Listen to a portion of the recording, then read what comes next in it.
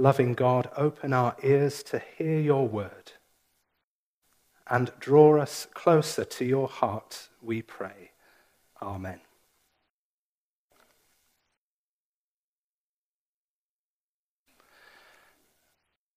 To prove his love for his wife, one man swam the swollen river, crossed the barren desert, and climbed the highest mountain. But, however, she left him because he was never at home.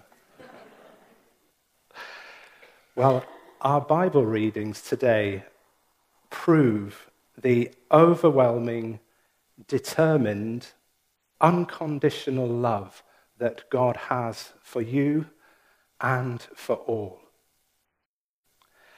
The central theme of Luke chapter 15 is, in many ways, a continuation of Luke chapter 14, the theme on which I preached 2 weeks ago, where Jesus challenges religious people not to see themselves as insiders and others as outsiders of God's care, but instead to see how the love of God knows no bounds and no boundaries.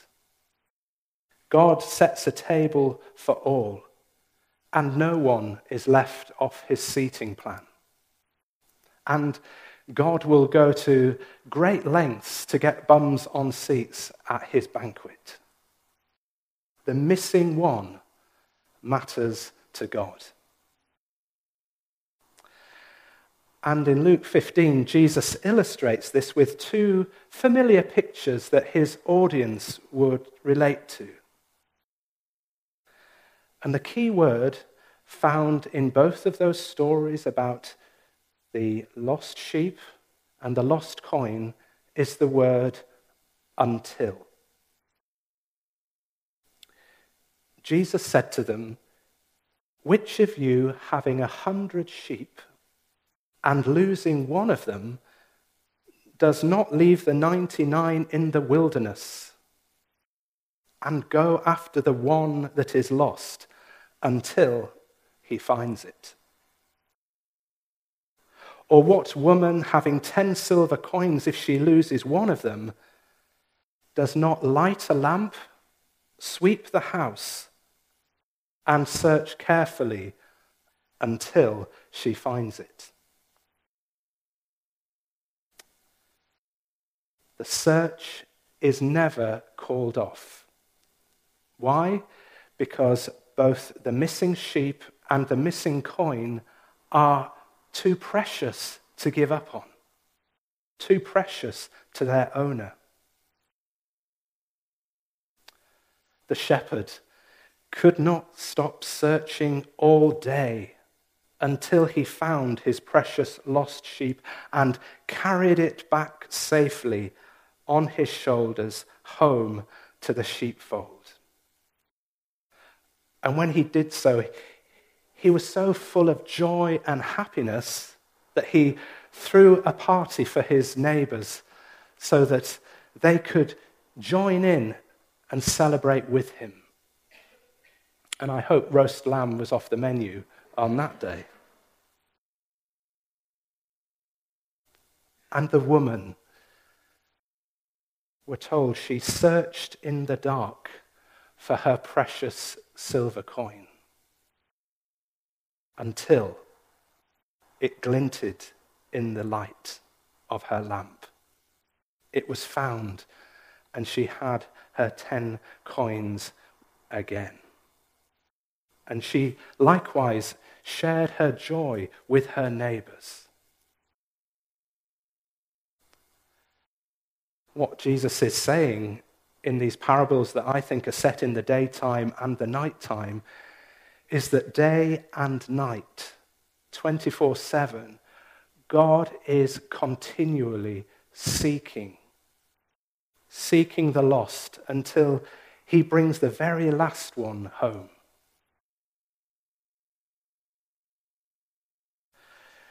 And Jesus concluded, in the same way, there will be more joy in heaven over one sinner who repents than over 99 righteous persons who need no repentance. Who doesn't need to repent? 99 who need no repentance? I think Jesus said that to the Pharisees with a smile and a wink, because he knew the Pharisees thought they were above repentance. And in Jesus' story, the 99 sheep are in the open country or the wilderness. So was that a little dig at the Pharisees, lost in the wilderness of self-isolation, and still to find the sheepfold themselves, still to be led home? We can be religious. We can be religious and still need to repent. We can be religious and still be a sinner. To repent is simply to admit our lostness, to turn to God in faith, receive his love and grace in our hearts, and invite God to do a work in our lives, to change us, to change our behavior. And it's encouraging to note what Jesus does not say here about the lost. There is no mention there of blame or punishment. Just a welcome home party, a seat at the table. There is joy in the presence of the angels of God over one sinner who repents. To misquote Dr. Seuss, to the world you may be just one person, but to Jesus you may just be the world. Believe that truth. Receive that truth for yourself today. One such sinner who repented was Saul, who became Paul, and we heard his testimony there in 1 Timothy chapter 1. And let's take that word until again once more. Paul is saying, until I met Jesus, I was a blasphemer, a persecutor, a man of violence who acted in ignorance, until the patience, grace, and mercy of God found me and saved me and turned my life around, that I could become an ambassador and an evangelist of the gospel of Jesus. Yes, Paul was on God's most wanted list, and God did not stop seeking him until he found him. And I think if Paul was standing here today at this lectern, he would say to you and to me today, if God could accept me and love me and forgive me and change me and give me eternal life, even me, the supreme sinner, don't you think he can reach your heart and touch your heart today and do a work of grace and change in you, in me? Heal your heart and heal your life.